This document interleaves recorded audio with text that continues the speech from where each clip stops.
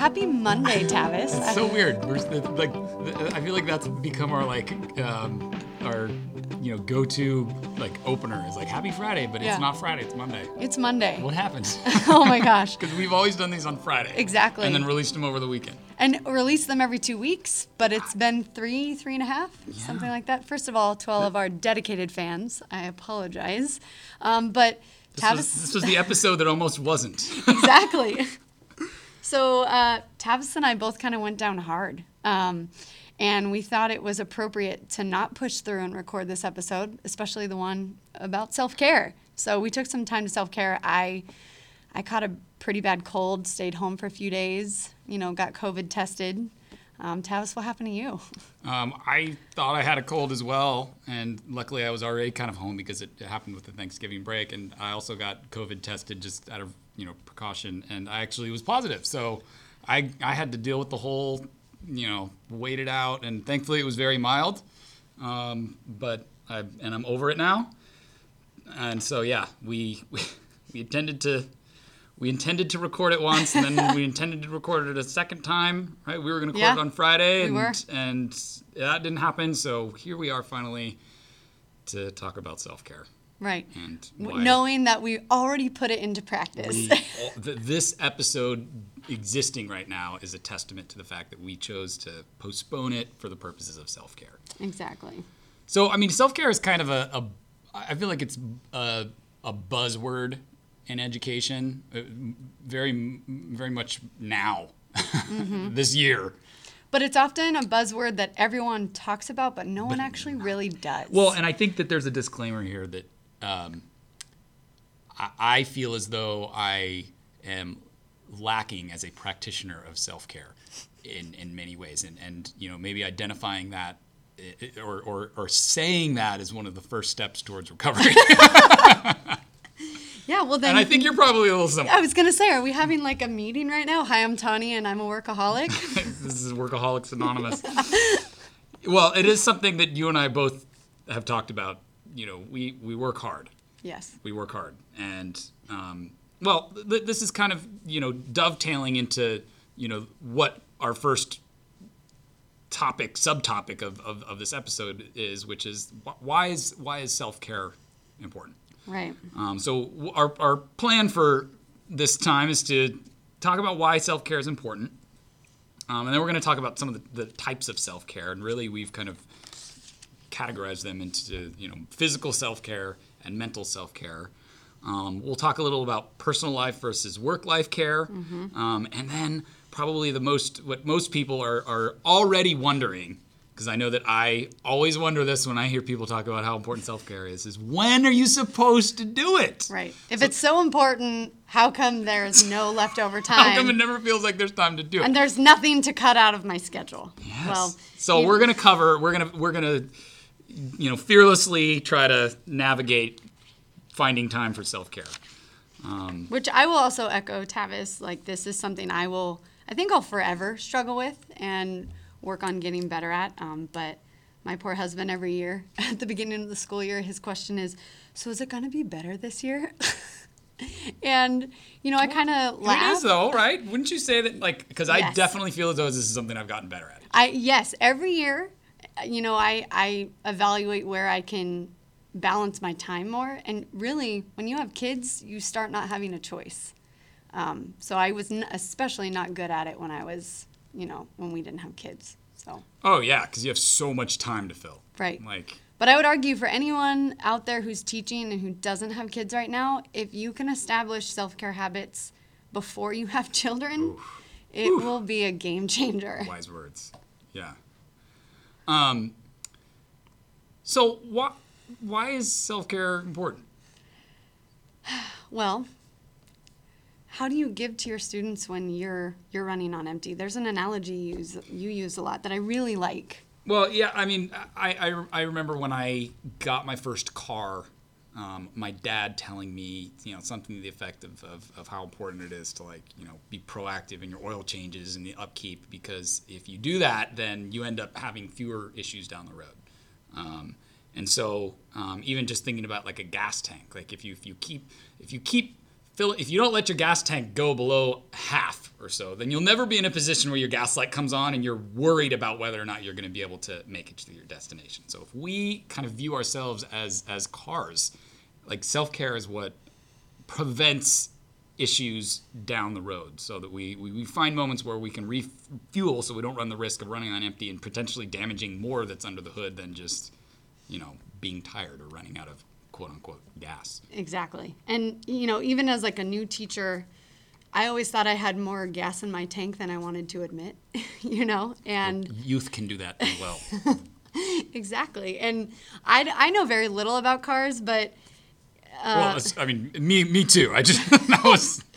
But I remember like my dad telling me, when you drive on an empty tank a lot and you let your gas tank kind of go empty, all the gross stuff at the bottom gets pulled into your tank, and You're really scraping the bottom of the. Yes, yeah. And that can come in and help damage your engine. And so I think it's the same here. Like if we're always pushing the boundary of self-care, we're actually defeating the purpose. And it's if we're always trying to go to the very edge right before we get unhealthy, you're already there. Exactly. So. Well, in California, I don't know how it is in other states, but in California, a preliminary teaching credential only lasts for 5 years. Right. And I remember when I went through, at the time it was called BITSA, now it's just called induction, they explained that the reason 5 years is it's 5 years and not 3 years or 7 years, because I remember thinking like, wait, this thing that I just worked really hard to get, this is only good for 5 years. I have to go through like another, it felt like another credential program, like an induction program. I have to do all this stuff. But the reason is because data shows that new teachers are most likely to leave the profession within those first 5 years, because that's where they feel most undersupported. They feel the stresses of teaching is really at its highest, and self-care is presumably not happening. Right. And so that's why these induction programs exist that need to be completed within the first 5 years, so that the needs of new teachers are met when their needs are the highest. Right.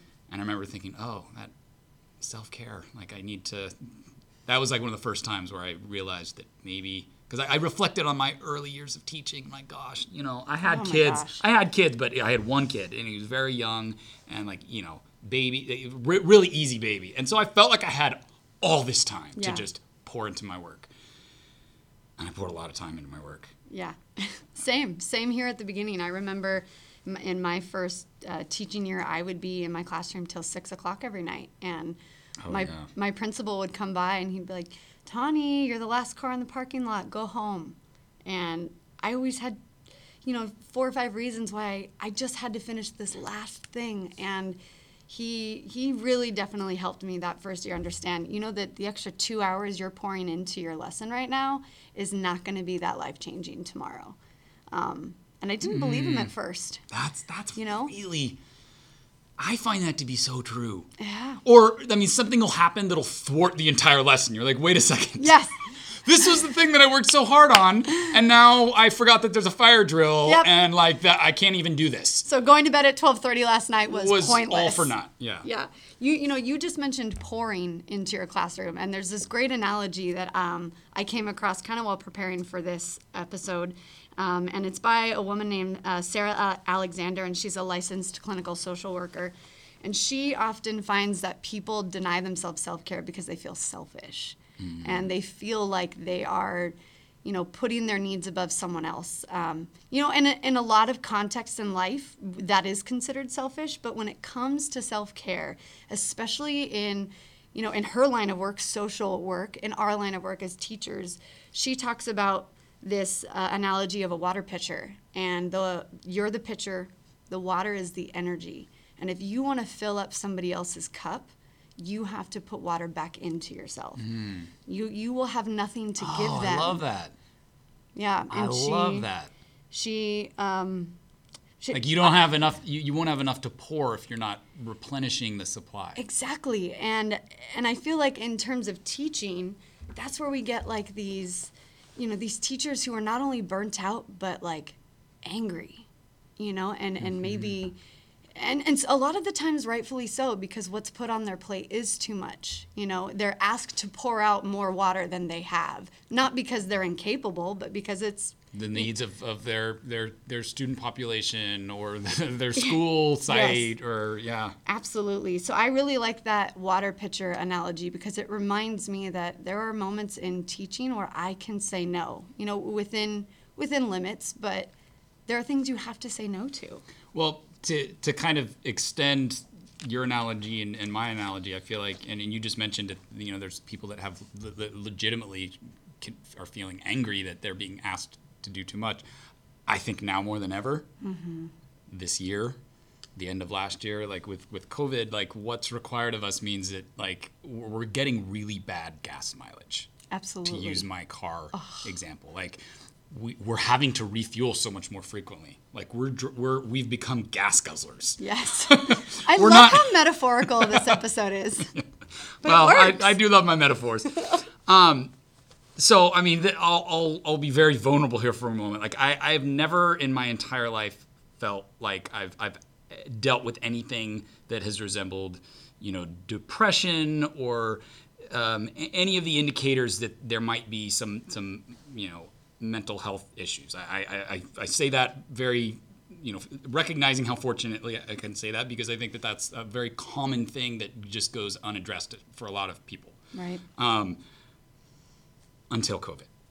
Yes. This year, like I have had moments where I have felt feelings that I'm like, I have never felt this extreme level of uncertainty, doubt, anger, frustration, sadness.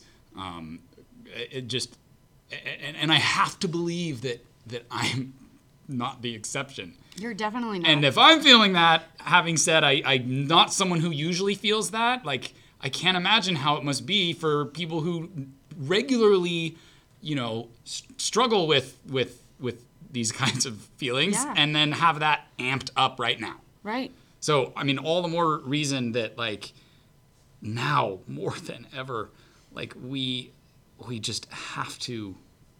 absolutely have to prioritize this. Yeah. Maybe not even prioritize it. Right. I mean, that it's not to say that we're not gonna do our jobs, but it is so important because we're in the line of work where we're helping others. Right. You can't help others if you're not able to help yourself. Right. And the tool that you're using is going to be not functioning properly. It's almost like you know, for another analogy, it's like a chef's knife. If you don't sharpen your knife, it's not going to be able to, it won't work in the kitchen, or it will work poorly. And I know nothing about cooking, but I imagine the cuts of meat you want to get will not come out the right way. It'll slow down the preparation for all the ingredients that go in. Like, well, and you want to know something about a dull knife? Yeah. You are more likely to cut yourself on a dull knife than a sharp knife. Oh my gosh. I mean, it's very true. Like and you are more likely as a teacher to make mistakes, to, you know, God forbid, snap at a kid. Like, let's just be honest here, right? I think we've both been there. Yes, when you're tired and you're frustrated because your lesson you stayed up working on didn't work well, or you're not eating right because you're, you know, not packing a lunch or whatever it is, like those things play into the way you experience your school day. You know, and again, this is not a lecture. This is also me reminding myself about these things. So much of that, yes. Like, well, and it's self-care is a practice, not a perfect. It's not something you ever like. Yes. Oh, I'm doing that. Well, it's a practice. We're gonna get to yoga in a little bit, but that's one of the things that I like about yoga is there's no like, oh, and I can finally do it right now. I've made it. There's no end goal. Right. It is a practice. It is always happening.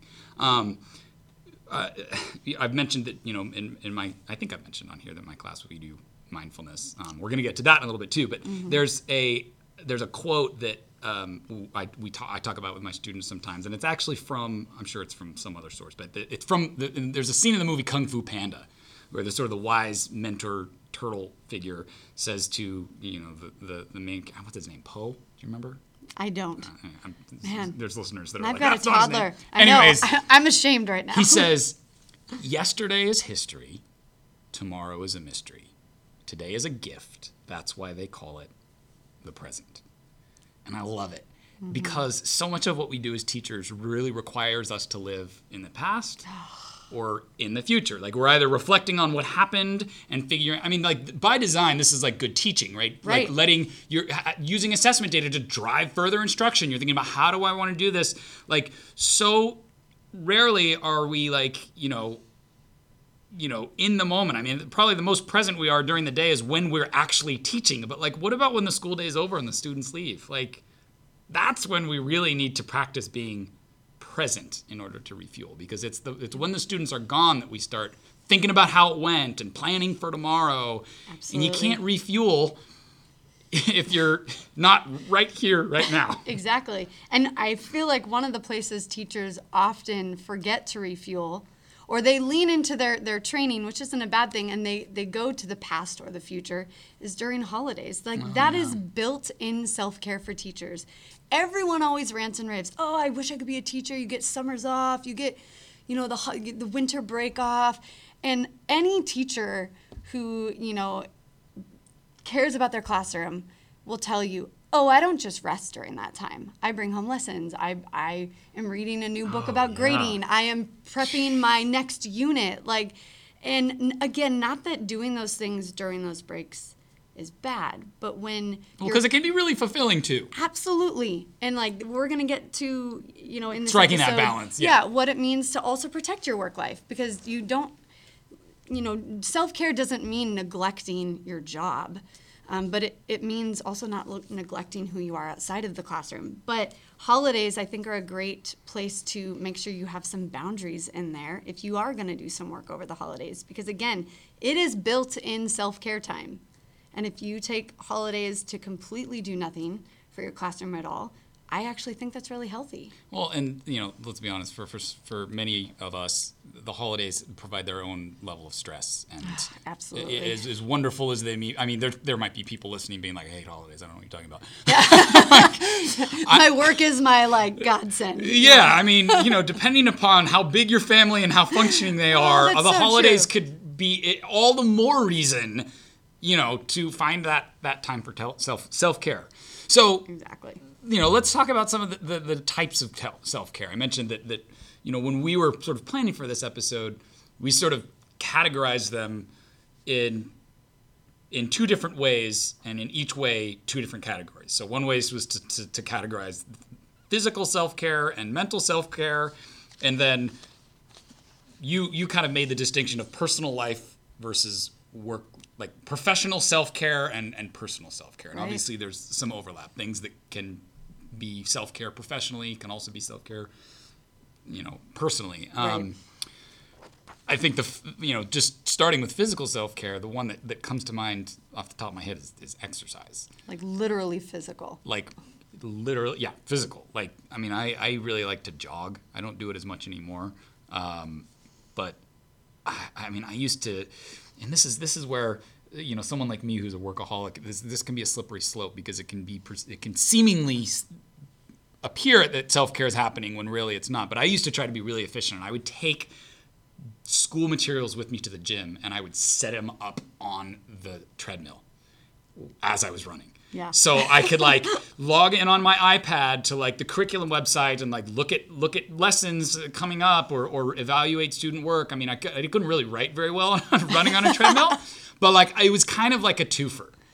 And I did feel like it helped, the movement of my body, the music, that I would always listen to music, and that, we'll get to that too, would help me recharge. But I felt like I was being productive. I didn't quite feel as though I was being as selfish, but in hindsight, could I have been better at not thinking about school? Absolutely. But at least it was better than nothing. It was kind of an entry point for me. I'd say that was one of the first steps towards self-care I think I took in my professional life, was going, you know what, I need to exercise. Right. I mean, the first time I started taking self-care seriously in the physical department was a few summers ago. Our campus did this really cool teacher summer challenge. And you don't have to participate, but they challenged everyone to form a new habit in their life. And that for me, that was the first one that I wanted to to tackle over the summer. And so I just started exercising every day and kind of posting online about it.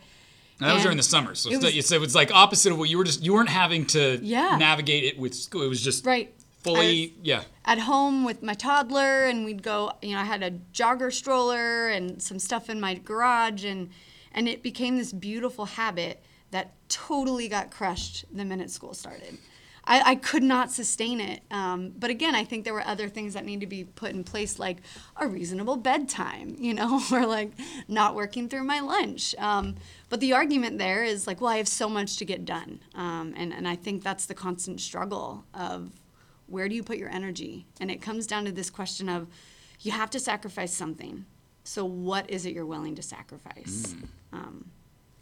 Well, that kind of segues nicely into, we already mentioned yoga, but now we can mention it a little bit more purposefully.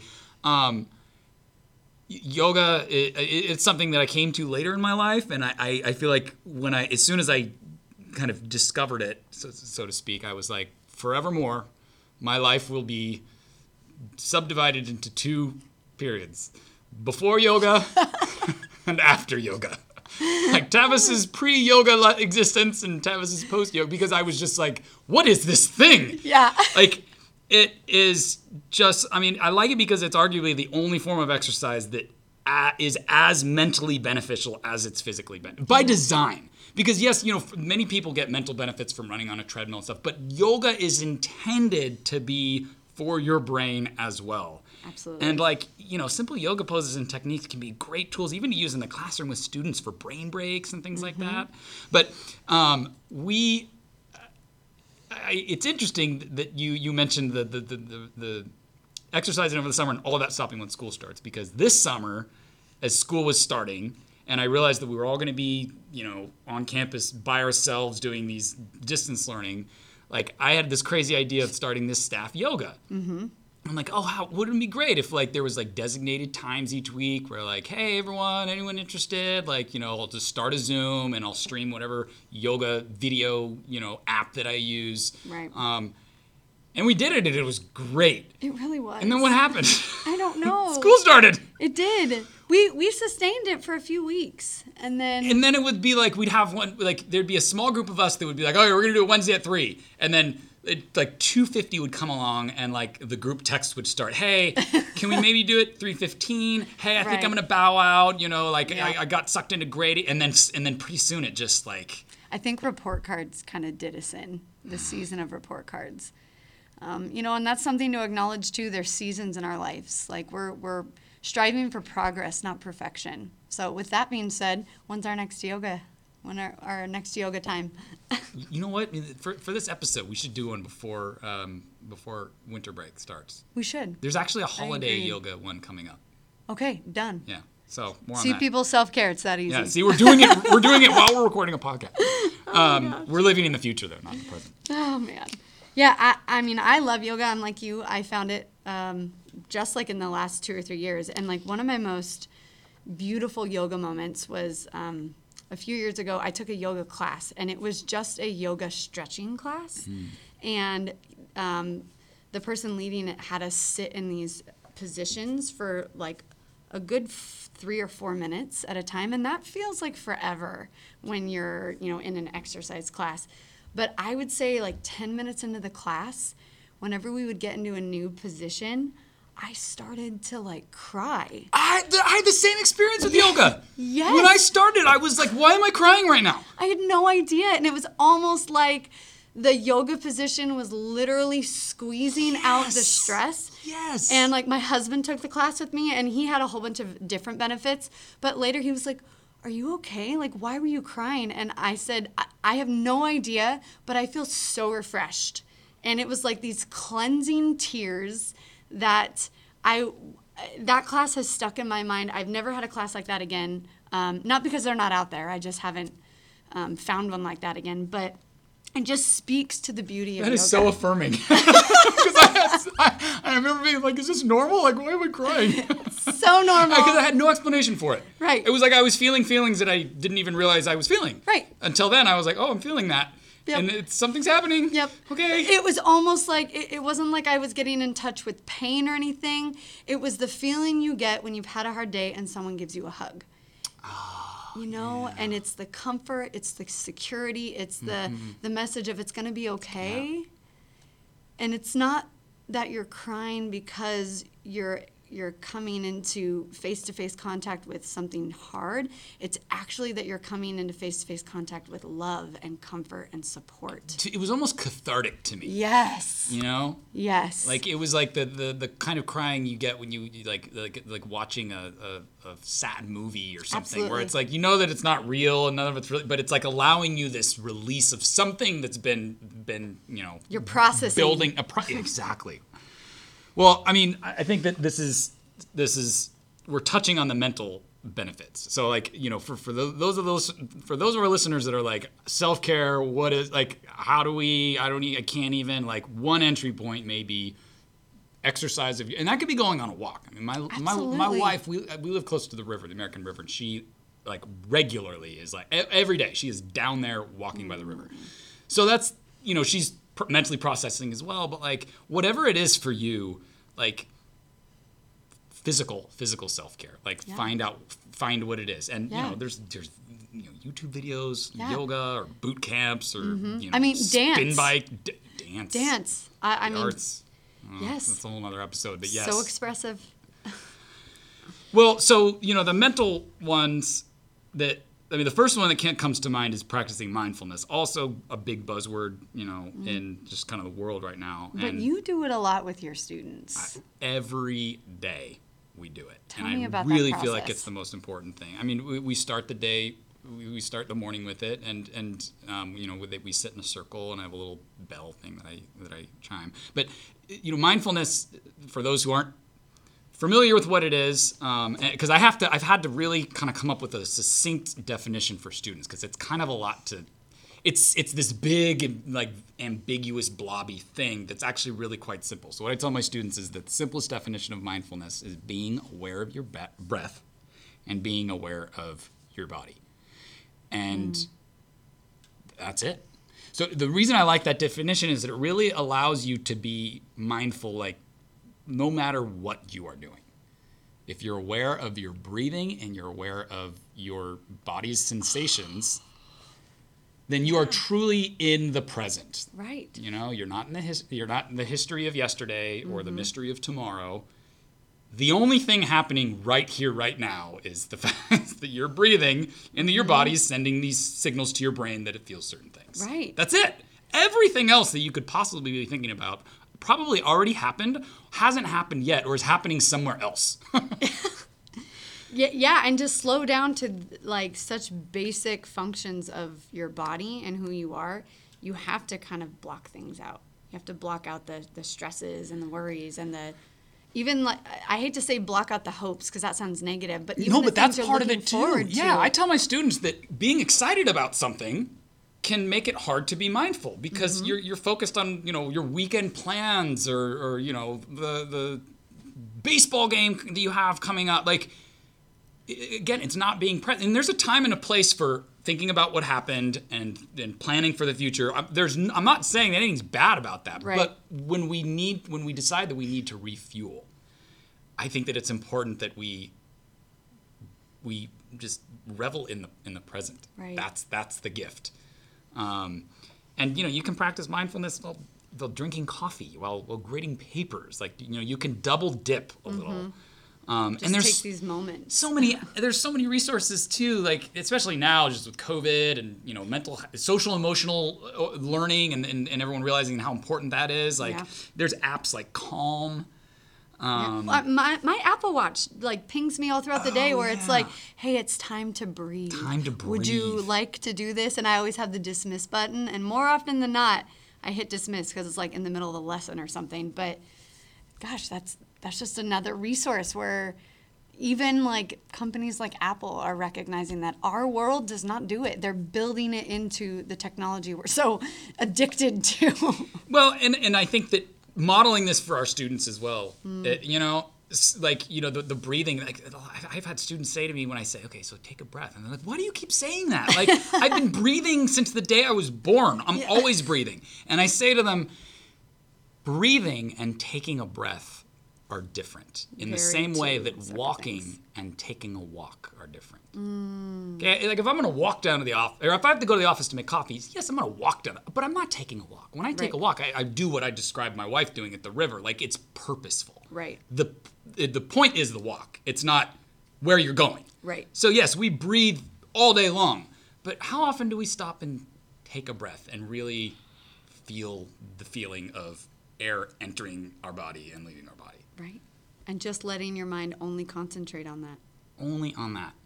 You know, and it's another thing I tell my students when I'm kind of hitting these mindfulness moments in the morning is that, like, you know, the sound of your breath in and out when you become aware of it, especially when it's calm, it sounds kind of like the ocean. Of like the soft, you know, whoosh of waves in and out. Yeah. And so, you know, most people have a pretty positive association with the ocean. I think that I could imagine, for very good reasons, not having a positive association for the ocean. But for those of us that do, like, I say to my students sometimes, go to the ocean. Yeah. It's the calm beach. And it's built into your body. Right. This tool is built in. If you can be mindful while you're driving and stuck in traffic, like, you always have this tool available to you. It's not like a spin bike or a treadmill or a yoga mat. Where you have to plan it and schedule it. That's the beauty of mindfulness. Yeah. So, you know, it's not like there could be a whole episode on mindfulness and stuff. This is not that, but consider that Tani has a very loud air conditioning unit in her classroom. That's what that. And you know what? It's just recharging. It's doing some self-care. But just kind of going to the science of mindfulness too, and I can't speak too in depth on this, but I know that there's benefits, like scientifically, when you take full, real breaths. When we're doing shallow breaths all throughout our day because we're not aware of our breathing or we're panicked or stressed, that decreases the oxygen levels in our body, and that does all sorts of weird stuff. So mindfulness and yoga the same way, like they both concentrate on breathing because that's the thing that actually refuels the way our body functions. It's like bringing in this oxygen, exactly. Yeah. Well, so, you mentioned, I think, did you mention music already? You did. Well, I brought in dancing, and we talked about the arts. The arts, yeah. Well, I mean, I play the piano, and that is something that is just, I could lose myself. I mean, I could spend hours if I had hours to spend. That's your heart. That's a whole nother life and talent and love for you. I mean, I have to say, sometimes it does feel indulgent and I feel guilty, but even just granting myself a few minutes, like I notice how it can like turn me around sometimes. Like it's just such a great form of self-care, whether it be playing or listening or, having a dance party. Absolutely. My art is, I would say dance is definitely an art form that I can't do anymore, but I love. I can't do it the way I used to. I used to be on the dance team, and I was a dance minor in college for a while, but it was another form of just releasing stress. Now I would break things or tear muscles if I, dance that way, but singing is another outlet for me. And it's very similar to what you're talking about with mindfulness. I sing while I fold laundry or do the dishes or, sometimes even just playing with my toddler. I don't have to disengage from him because I'm singing to him. And, he loves it. He sings along with me, but is there an art in your life that, you love doing? How is it something that you can use to pour back into yourself? Tavis, you mentioned you feel indulgent when you play the piano. And that just takes me back to like the water pitcher analogy. And, the social worker who said people don't indulge in self-care because they feel selfish. And like, what a beautiful moment to give yourself, Yes. Because I can imagine some of our listeners being like, yeah, well, I don't play an instrument and I don't really sing and like I'm not a dancer.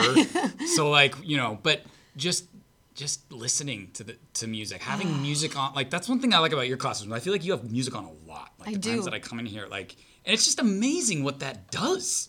Just amazing what it does. And that can happen kind of in the back. Now, there's plenty of times where it's not appropriate to have music. Right. But like I was finding in the morning on the way to work, I would often be listening to the news. Because I just like to find out I like to be up with it. And what a way to just add noise to my brain. I mean, while I enjoyed that I kind of, could keep up with conversations about current events and stuff, I kind of reached this point where I was like, do I need this? And so I really try now to just put on music in the morning on the way to work and not just, have a time of day where I check the headlines and, grant myself that, because I think that, it's all about finding this balance. Again, but yes. First thing in the morning on the way to school, I didn't know that I needed, especially this year. Yes. I didn't know if I needed to fill my brain with what was happening. Well, and then. I think that's just another great example of a moment where you don't have to schedule it. You don't have to carve out this other routine to self-care. Like, literally just listening to music is something that most of us already do in our car. But the drive to work, gosh, there's so much competing for your attention. Those copies you have to make, like getting your board set up, making sure your computer or your internet's going to turn on that day. Like, just give yourself that drive to work, to just be you. Hear your breathing. Listen, rock out to a great song. It doesn't have to be calm. Yeah. Like, that's self-care too. Drive safely, but... Obviously. But one thing I've also found that is incredibly just rejuvenating is reading, and you don't have to have a talent to do that. You have to know how to read, but it is something that is incredibly calming. And again, it's a thing that has to be built into my schedule. I often find... Now, can I just interject? Do Yes. you mean specifically reading non-teacher related stuff? Absolutely. Okay. Guys, so I think that's probably important to Yes. just put in there as a footnote. Reading Right. For pleasure. for pleasure. Right. And, I'm sure some people out there could make the argument that, pedagogy is exciting to read about, and it absolutely Totally. is. However, you have to disengage. And so reading for pleasure is taking you on a journey. It's taking you on a story. Not that nonfiction books can't be fun either. That's also another way to self-care, but something... Well, but you could read a biography or something. Absolutely. You can read nonfiction for pleasure. It's not like you're saying it has to be like, Yeah. crime novels or things like that. Exactly. Fiction and nonfiction both have these beautiful benefits. But to- non-educational related Yes. thing, because we all have bookshelves of Right.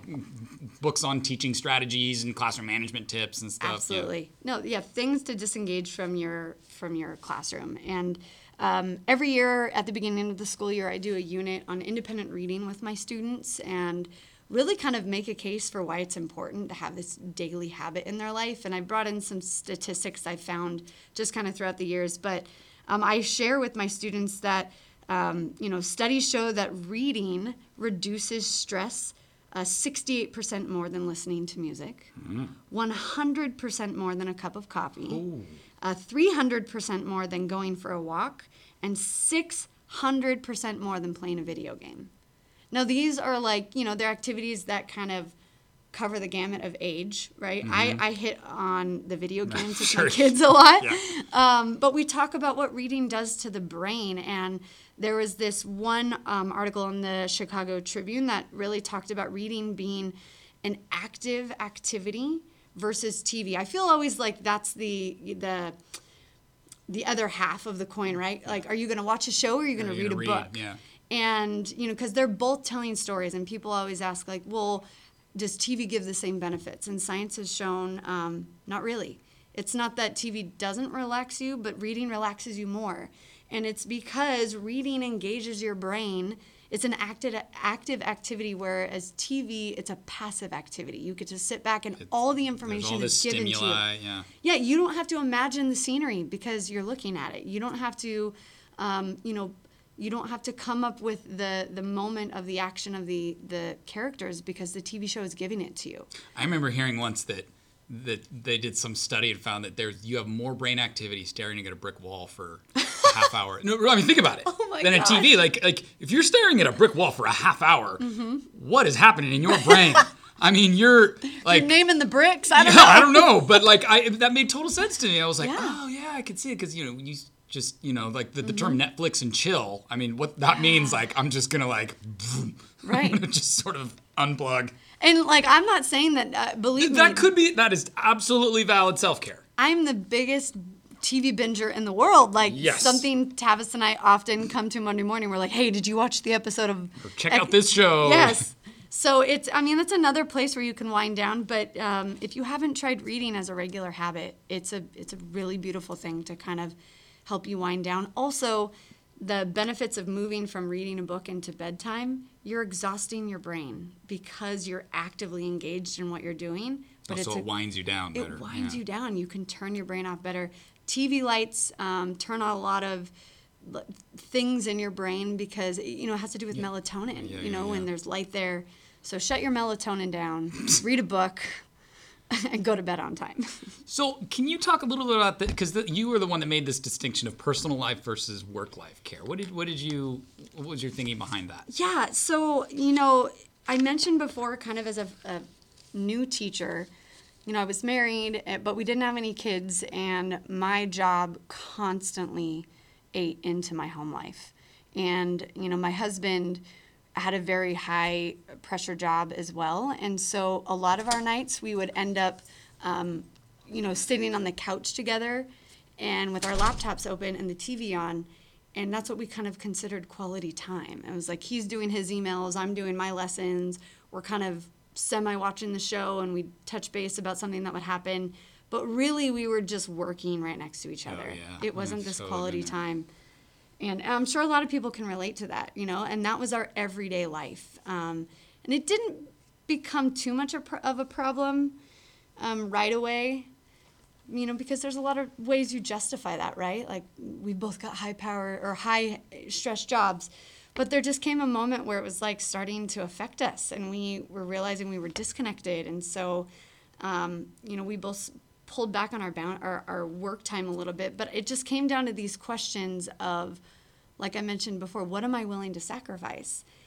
And so, my husband and I set a time for me to come home, and it was so hard. It was so hard to leave my classroom at 4:30 or 5, and I'd always have a reason why I had to stay 30 minutes later. And so that was a battle in our home for the first few years, and one that sometimes I was able to get on top of, and same with him. And other times, depending on the season, wherever we were, we would epically fail and just be kind of married to our jobs. And then when we had our son, that wasn't really a choice anymore. It really wasn't, especially for me as a woman who, stayed at home with, my baby, who was dependent on me for food for the first year of his life. And so I started really thinking about, I have so much to get done in my day, and it's all mixed in, right? I mix what I have to do as a wife and a mom and a teacher and a friend, and I'm going down the list just as I kind of come across that responsibility, and it's not really categorized. And so and again, I'm still working on this, but I've started to approach this separation of what are my work responsibilities and when can I get them done, and what are my responsibilities at home. Because if I'm going to shift 70% of my day into my classroom, that means now my son only gets 30%. So when I look at it that way, is it fair for my son, or me even? I think that comes back into it. I was never cutting in time for for me, to go get a manicure, go get a glass of wine with a friend, go read a book that I cared about.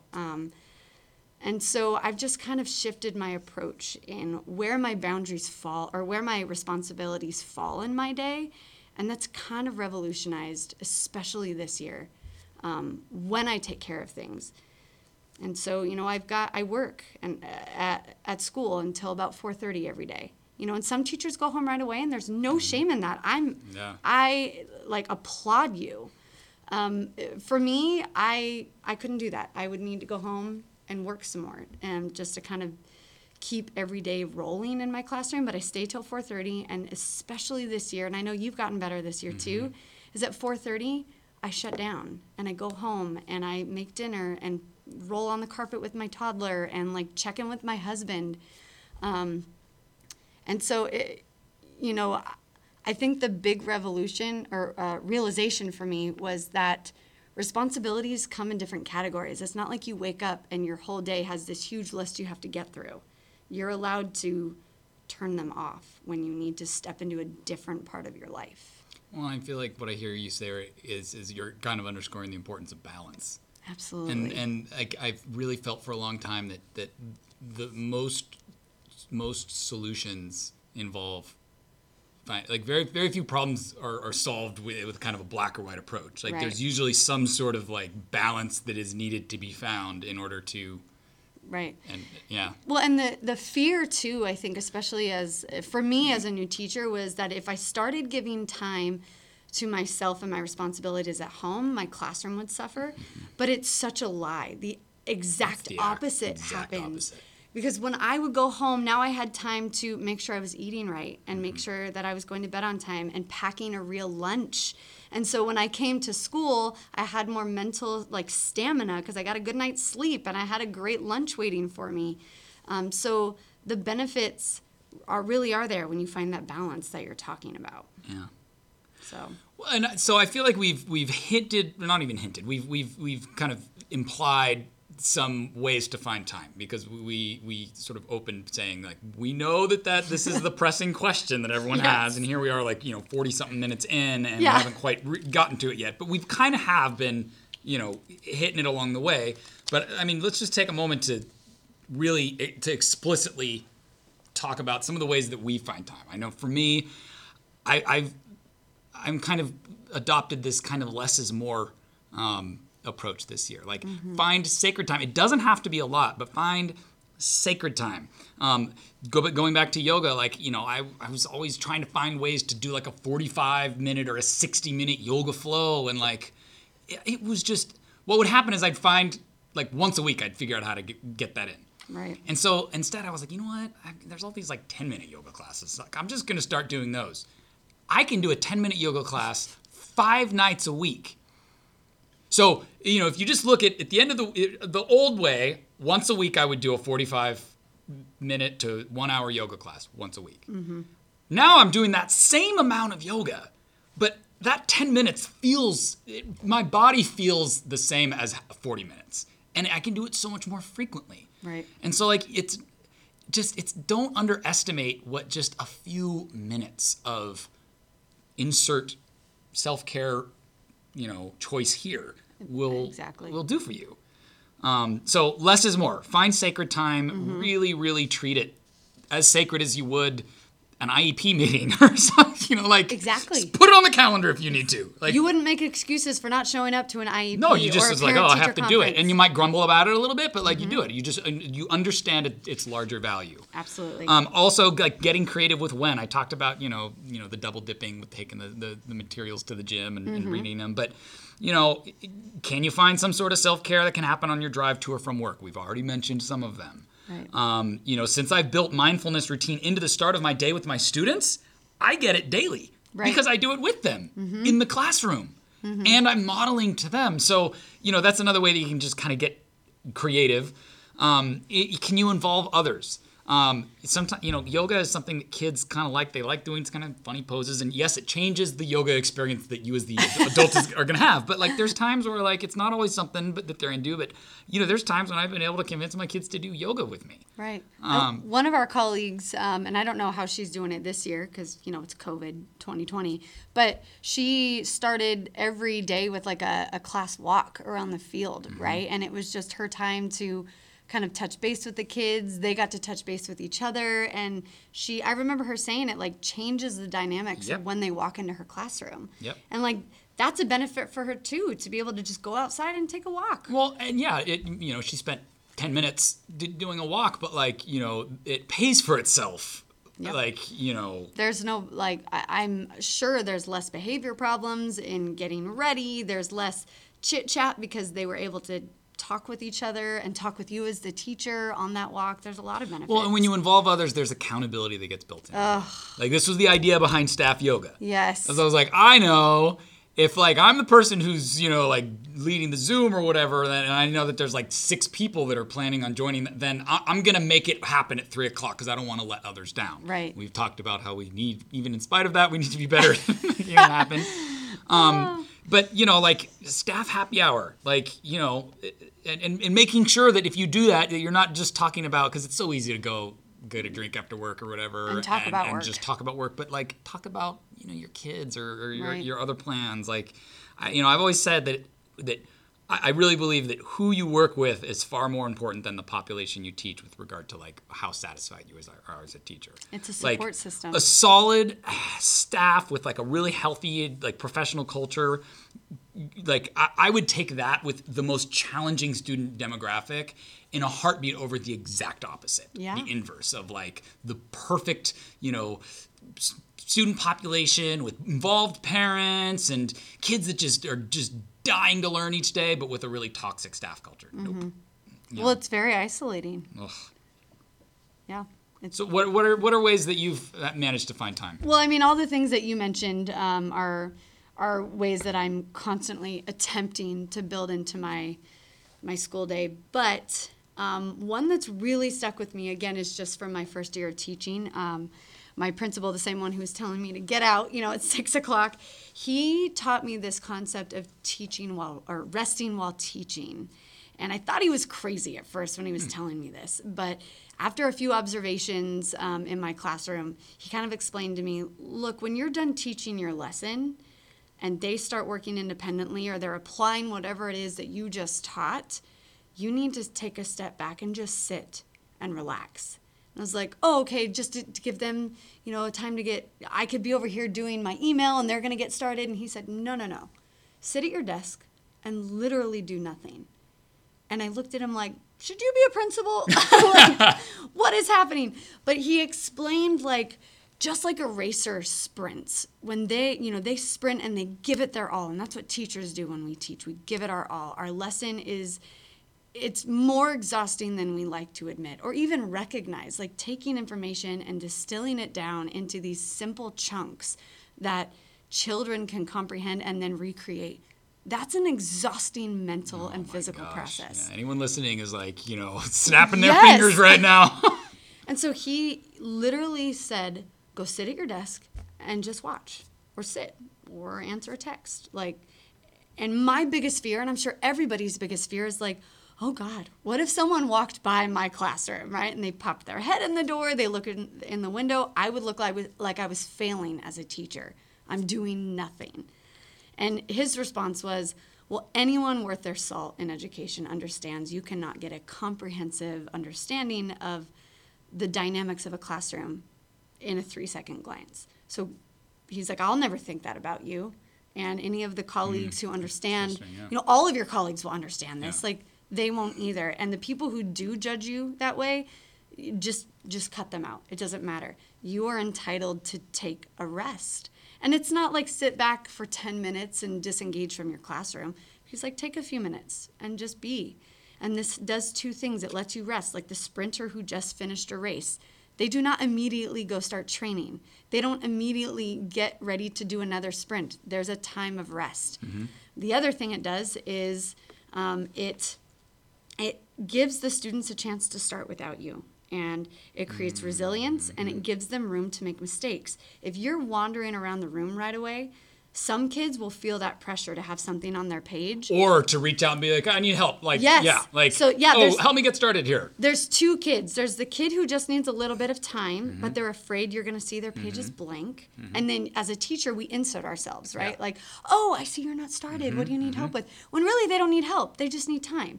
And then there's the second kid who knows, oh, well, this is hard. The teacher's here. Can you help me? And there's no resilience built. So just building in these few minutes to rest after your lessons before you get up and start doing those small groups and those check-ins and whatever it is revolutionary in how your students approach the work, and it rejuvenates you to go to the next part of your Or classroom. how about this?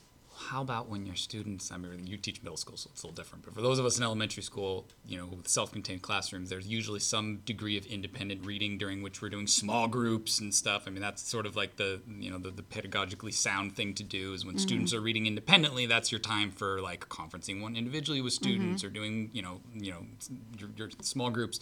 But could you take 5 or 10 minutes at the beginning of that to read your own book for pleasure? Like you are asking them to do? And then you're doing the reading that you already talked about. You're modeling, and you have a book that you're reading that you can talk to them about.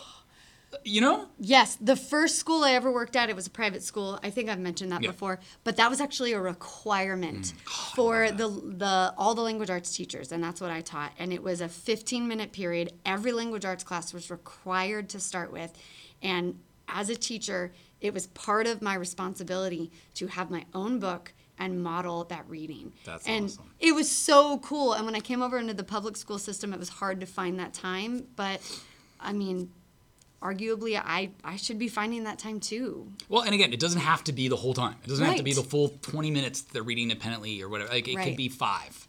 But modeling less that, is more. Yes, less is more. And I would argue that more of those students fell in love with reading because they saw me doing it and believed that there was some enjoyment to be found. The kids who were like, oh, I don't like to read, they watched their teacher. Like, I would laugh when I would come across something, or like I would get teary-eyed while I was reading. And there was this intrigue, like, oh, she's enjoying that book. I had a kid pick up Lord of the Flies in 6th grade because that was one of the books I was reading, and he loved it. Awesome. Yes. So, anyways, all in all to say, I mean, we're going on about an hour here, right? You know what? I But mean, I think that it's appropriate that our longest episode to date is the one on self-care. I agree. think that maybe highlights what we really feel is important. Yeah, what's and valuable. again, we are the first to admit that, like, we aren't always great at this. Yes. It's a practice, not, what did I say? It's a practice, not a perfect. It's a practice, not a product. It's a practice. There's in a your bumper life. sticker in there Right. that's like, Progress, not perfection, maybe? sure, yeah, exactly. All in all to say, you don't have to be amazing at this tomorrow, but you can start tomorrow, and you can start very simply. Yeah, make a commitment. Choose just one form of just a few moments of something. Yep. And just a reminder that you can share these things with us. Yes. TeachingBeyondTheGradebook.com will take you directly to our anchor page. You can leave those little audio messages on there. We're also... Our emails. Emails, what are our emails? Tavis at teachingbeyondthegradebook.com, Tawny at teachingbeyondthegradebook.com. But we'd love to hear some ways that our listeners have found for self-care. I mean, I'm sure that Yeah. there's creative ways that even we would be like, that is brilliant. Yeah, please share because I want to try it. Sounds good. All right, well, Go do some self-care. go do some self-care.